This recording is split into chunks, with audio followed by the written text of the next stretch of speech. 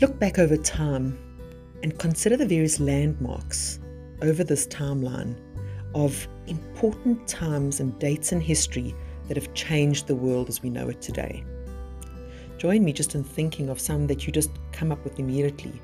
World wars, political incidents, crimes, racial, gender oppression, times when communities and cultures and peoples from around the world have come together to fight against what they believed so passionately about. Those were landmarks in time and have made us who we are today.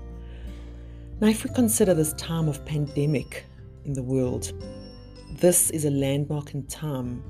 We are living through a really significant time in history where people of the future, our children, our grandchildren, will look back and say that this was a time so different from all others that has significantly changed the world. Now, you as teachers need to realize right from the start of this brief discussion that you play a crucial role in this time more than any time before. We've always relied on leaders, religious leaders, political leaders, leaders in the fight against the apartheid regime, the political and atrocities of the past.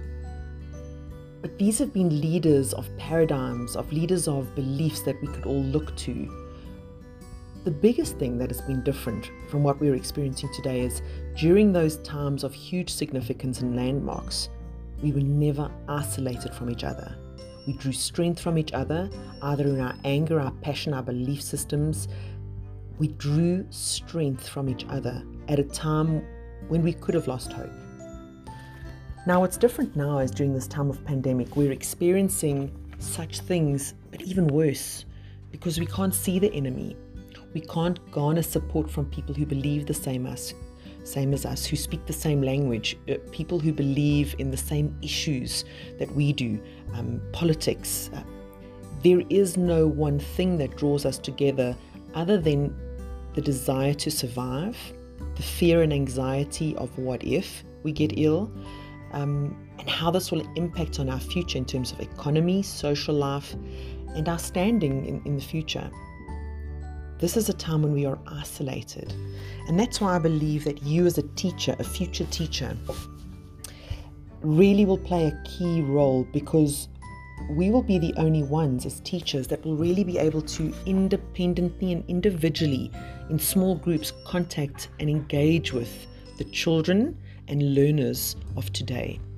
So despite the fact that people are isolated, we will be the ones, the veins of blood, the lifeblood of encouragement that will go into communities, virtually, of course, and encourage these individuals. So this will be a time where, although there is hopelessness and helplessness and people are feeling, there will also be isolation that will just make it so much more, so much bigger, so much weightier than any other landmark that's been experienced in time. So I'd like you just to stop as a teacher, because even if you're a trainer, a teacher in training, a student, you were born to be a teacher. So you've always been a teacher. Let's just get that straight. You've always been a teacher in your heart and your passion and your talents. Just stop for a moment and consider what your role could be, should be, and is during this time. We're focusing on learners, whether they're school learners, university learners, but let's focus on children for now, because that's really such an important focus as we work towards the future, because this is the new generation, the next 2 generations of people that will graduate out of this time of pandemic and be the future leaders, the people to build an economy, cultures, races, and future belief systems. They are the ones that are needing us now. So before I end part 1, I'd like you to just spend a little bit of time first as an individual, you personally as this teacher. I'd like you to consider your strengths and your weaknesses. Now, don't overthink them, don't overanalyze, just get a piece of paper and top and bottom, left or right, draw a circle, draw a square, and in those, write down every single strength you can think of. Be it a silly little thing you think of in terms of a physical attribute, I'm physically strong, or I've got beautiful hair, or I've got, beautiful brown eyes, or I have a strong voice, anything physical. Feel free to write down the things you don't like about yourself. Some people don't like brown eyes. Some people don't want their curly hair. And I'll get to why that is in the next section, so don't think it's too shallow. And then go and look at all the things that you see about your personality, your character, that are strengths and weaknesses. And then think of all the things that others have pointed out in your life that are strengths and weaknesses. You don't have to have agreed with them. So maybe put a little cross or an asterisk next to the things that people have identified for you that are strengths and weaknesses that you don't agree with. And then things that others have identified for you that are strengths and weaknesses that you do agree with, that you hadn't written initially, and put a little check next to those. So once you've spent all that time just jotting down all those strengths and weaknesses in you as a person, one wants to, just step back and say your name out loud. Claim it. Say your name and say, I am a teacher. I am an educator. Say your name out loud. And then read back those strengths and weaknesses again, just to make sure that you haven't forgotten anything. And like I said, don't overthink it. Streams of consciousness. Just jot down the things. Don't edit. Don't think about spelling. Just jot them down as fast as you can. Maybe take 2 to 3 minutes maximum. And then once you've thought this through, go and read your strengths and really just soak them in and just enjoy who you are in terms of your strengths. And then I'd like you to spend some time thinking about if any of those strengths, particularly the ones that you're particularly strong in, could ever be seen as a weakness. And then go and spend some time just reading and actually enjoying your weaknesses, embracing your flaws. This is indeed who we are, right? As you read through them, think then about if there are any of those weaknesses, flaws, areas that you'd like to develop that actually could be seen as strengths. Just think about that for a moment. Then go make yourself a cup of tea, have a glass of water, and just spend some time just enjoying knowing who you are. And then we'll get to section 2, where we really just expand on what you see as your role as a teacher, and how you can get through this time and make a change in the lives of children today, as this is truly a landmark in the timeline of the history of the world.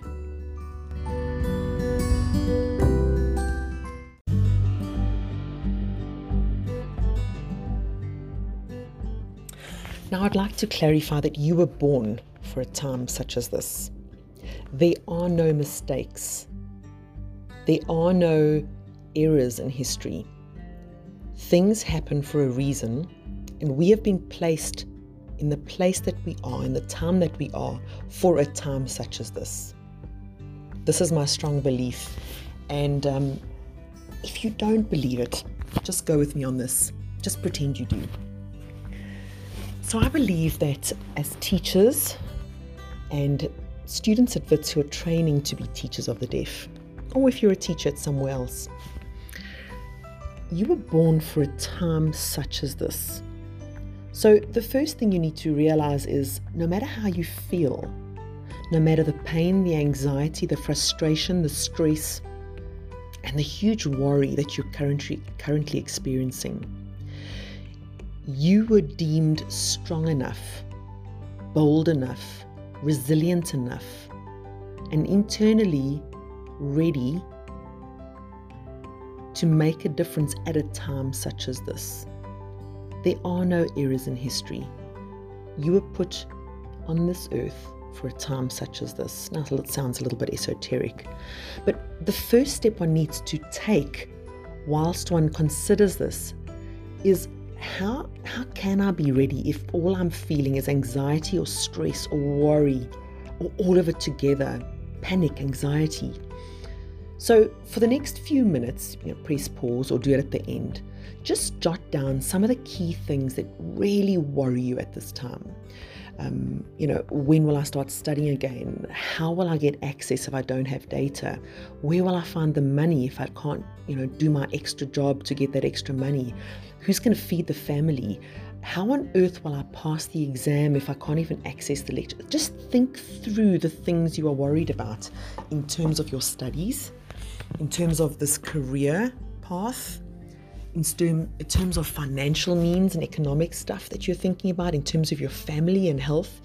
Just jot down all the worries and concerns that you currently have that are taking your eyes off the reason why you were born.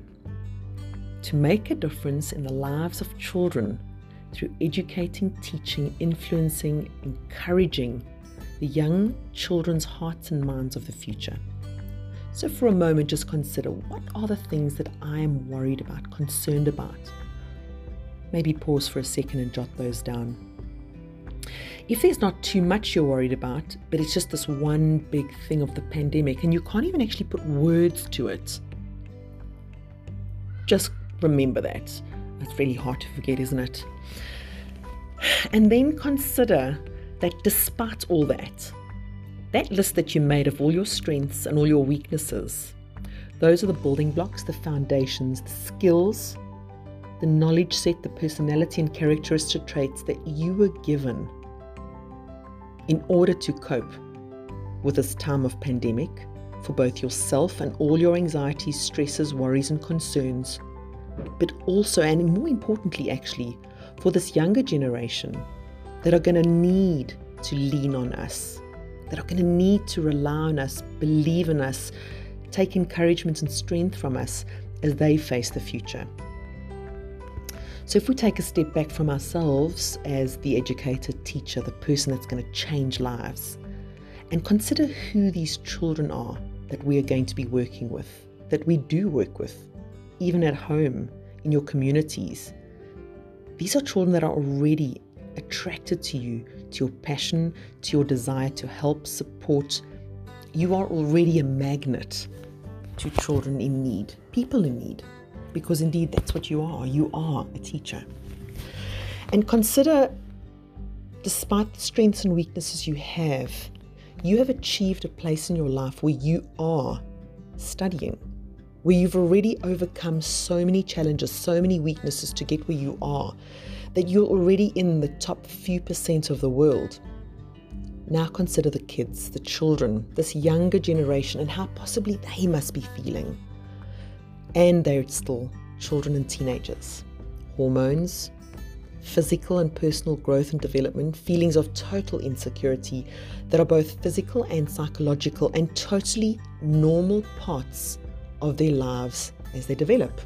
We know child and human development. And yet, at a time like this, the child and teenager needs most socialization, because that is the core part of who they become, experiencing from their mistakes, their strengths and weaknesses as they develop friends and enemies. And at a time like this isolation is going to be impeding on a very central part of the natural timeline and process of child and human development. The need for and importance of socialization and friends. Now consider that, and then consider how much more important your role as teacher and educator is and will be for the next, and who knows how long it will be, for this time. When one considers this mountain, this huge burden and weight that these children are carrying, and you consider your concerns and worries and fears and your strengths and weaknesses, it doesn't mean they're less important, unimportant, but it's almost like,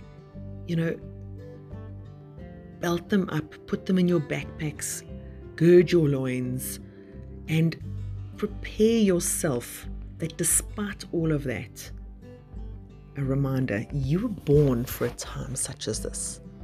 You were born to make a difference in the lives of these young children that need you as teacher and educator far more than any time in history.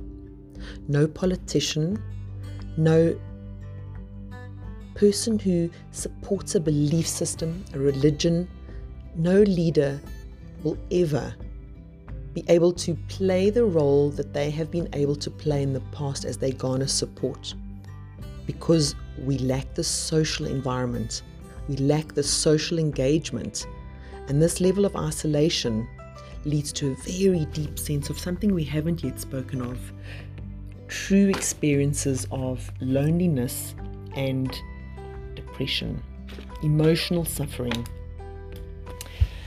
And so I'm sure we all are experiencing some form of feelings of loneliness, rejection, isolation, and even depression. But even more so, the children. And the weightiness of that burden just adds to everything else that they're experiencing and are not experiencing. The gaps in the level of development that they have a right to.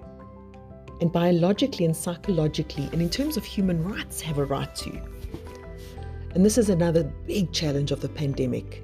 It is withholding key things, withholding rights from us, from the leaders of our world, but because they are doing it to the best of our strengths and health and interests. And so despite good and strong and wonderful decisions being made by leaders and people in the health sector, it is robbing us, but more importantly, robbing our young people of really important issues that they need in their mini timelines on their life. Little landmarks, little blips, and important things that they need to have experienced that will impact on their little timelines. As they look back, their little timeline might be a little more flat than yours was. Now, spend a little bit of time just getting into the shoes and experiences of the teenager and the child of today.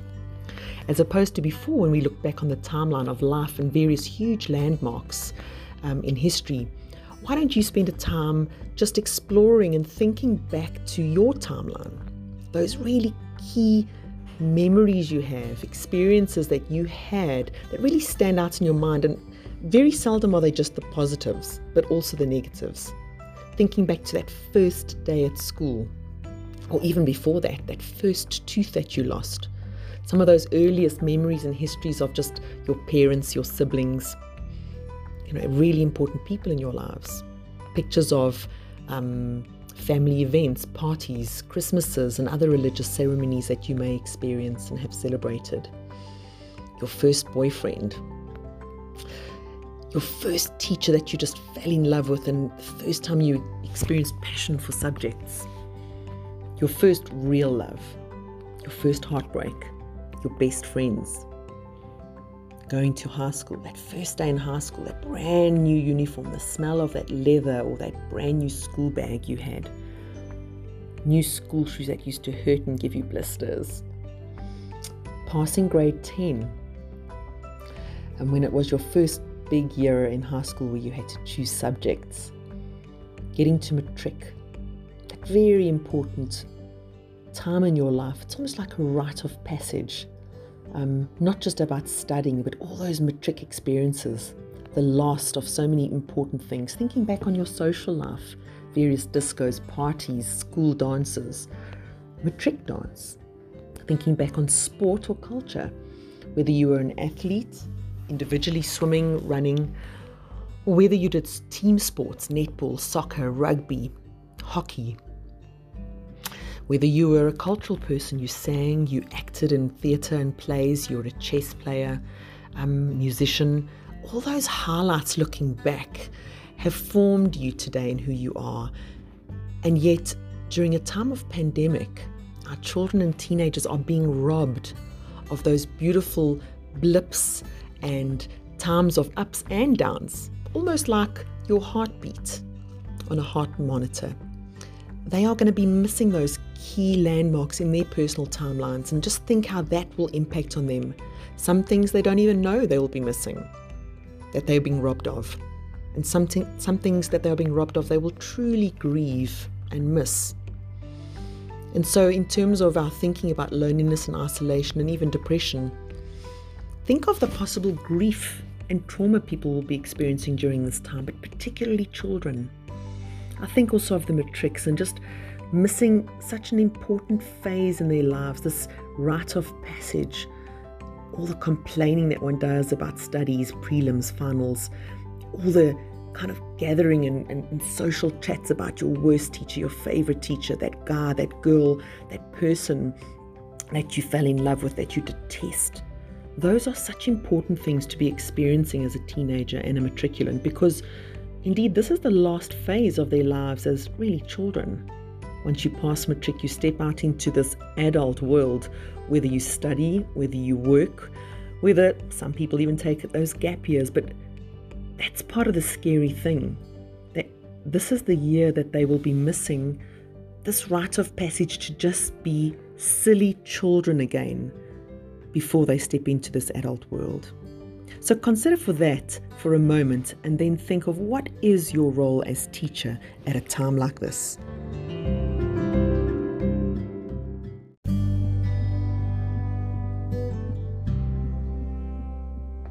As we start part 3, you may be thinking, how can this be encouraging at all? Because now that I've been exploring and thinking back to where I am in history and who I am as a person and individual, and then of course on this younger generation that I need to invest in and change and inspire, it can really become quite overwhelming as one thinks. But I want to tell you a bit of a story from history to encourage you, so that you know that you have been born for a time such as this. So if we go back into world history during the year 539 BC, the Persian culture had really grown to such huge strength and had fought many wars and battles. And every time they won, they would take so many prisoners with them and almost annihilate the countries and regions that they had attacked. During this time, there was a young girl named Hadassah. Some people know her as Esther. Her Jewish name was Hadassah. And she was a young girl who'd been orphaned through these various attacks of the Persians and had become one of the prisoners that were taken to the land of Persia. A really well-educated and beautiful land, very well developed, very educated. But as one of the prisoners in a country of such huge development, the various cultures and communities that were taken prisoner were really frowned upon, not respected, and really not treated really well. She then moved in, fortunately, with her uncle who'd been there for a while, also through various wars from before. And he'd really started establishing himself because he'd been well educated and could read and write, and had become a scribe for the king of Persia. Now, as an orphan who was in a really low community culture that had not been respected, Hadassah learned to hide her identity and really just try to blend in with the Persians and the Persian culture. History tells us that she was an extremely beautiful young girl, and by now, I don't know, 13, 14, 15, a really young teenage girl. At this time, the king of Persia was quite a hot-headed man and was said to have had the most beautiful woman in all the world, Queen Vashti as his queen, and really just so prideful of his beautiful wife, and just received so much praise throughout the whole world when people met his wife.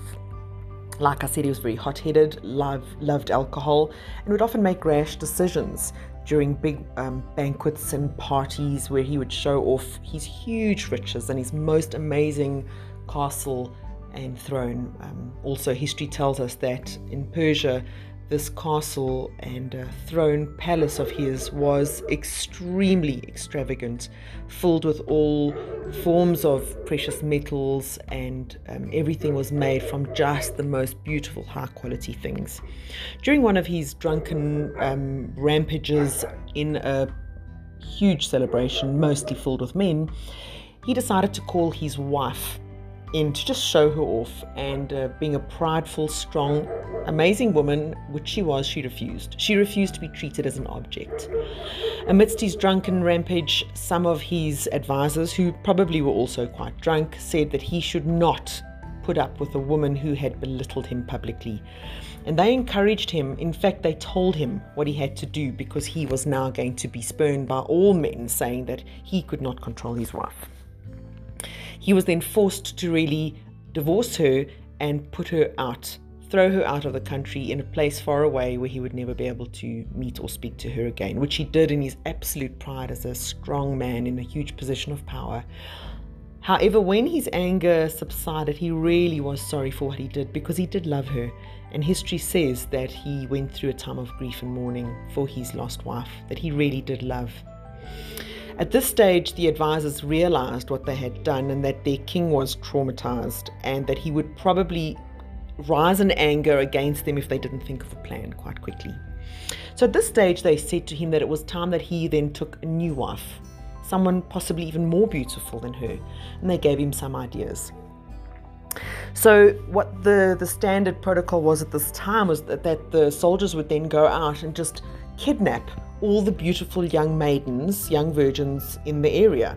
Just kidnap them. Nothing discussed, nothing spoken, almost like child and woman trafficking, but take them to the palace.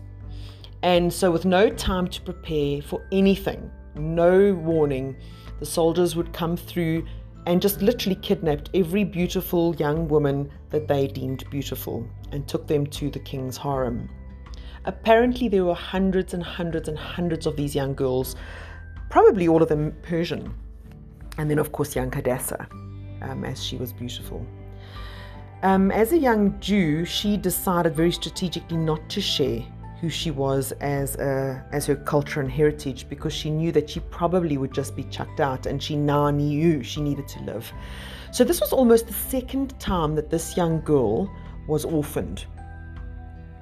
And then they talk about being, the history books refer to, being in this harem for, I think, a couple of years, as all the girls were taught the Persian culture and history, taught how to read and write, and just learnt the ways in order to prepare them for potential queenship.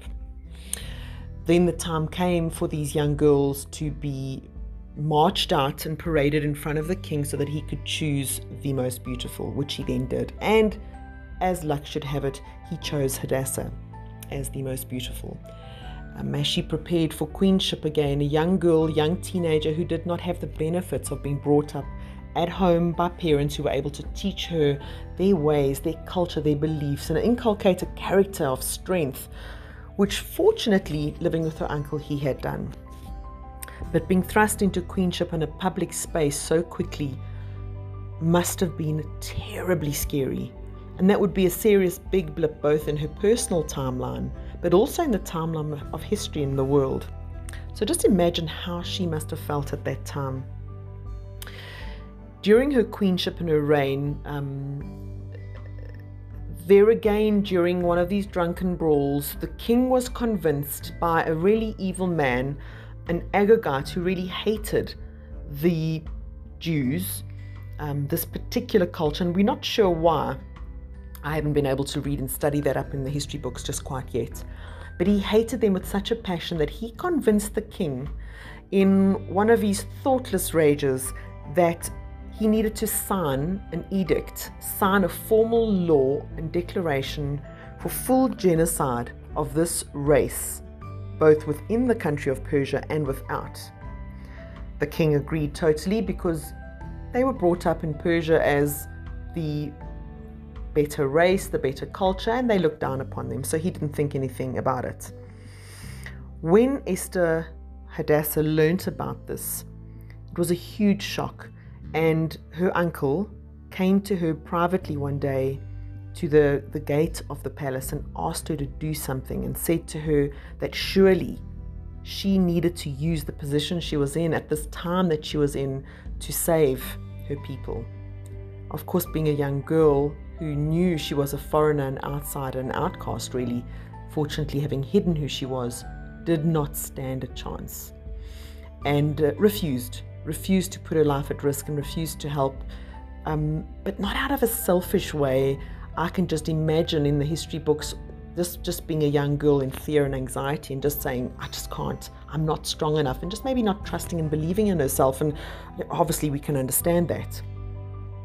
Her uncle came back to her again and just said to her, even if you don't feel strong enough, you do need to know that your identity will become known as Jewish people are killed in this genocide. Someone will say something, and being the queen will not save you. You will too be killed as part of the genocide, because we saw what happened to the king's precious wife Vashti, that we know he loved dearly. This really sent young Hadassah, Queen Esther, which was her Persian name, sorry, I forgot to say that. Her taken Persian name was Esther, because her name Hadassah was really very strongly cultural, and that would have shown who she was. She went into a huge time of reflection and considering whether she actually could do this, and eventually realized that it was a make or break. She had to do it whether she knew she could or not, whether she was ready or not, but this was for the survival of herself and of her whole race. And she prepared herself as best she could for a couple of weeks only, and then one day decided to go before the king and risk her life, because in those times, if you were not summoned to the king and just came before him unprepared, unsummoned, you would be killed unless he showed mercy on you. So she took a huge risk, and on a day that she just woke up one day and thought, well, I think I'm ready, I'm brave, and while I'm brave, let me just do it. She broke all laws, first of all as anyone coming before the king unsummoned, and as a woman being a second-class citizen, even though she was the queen, to come before the king.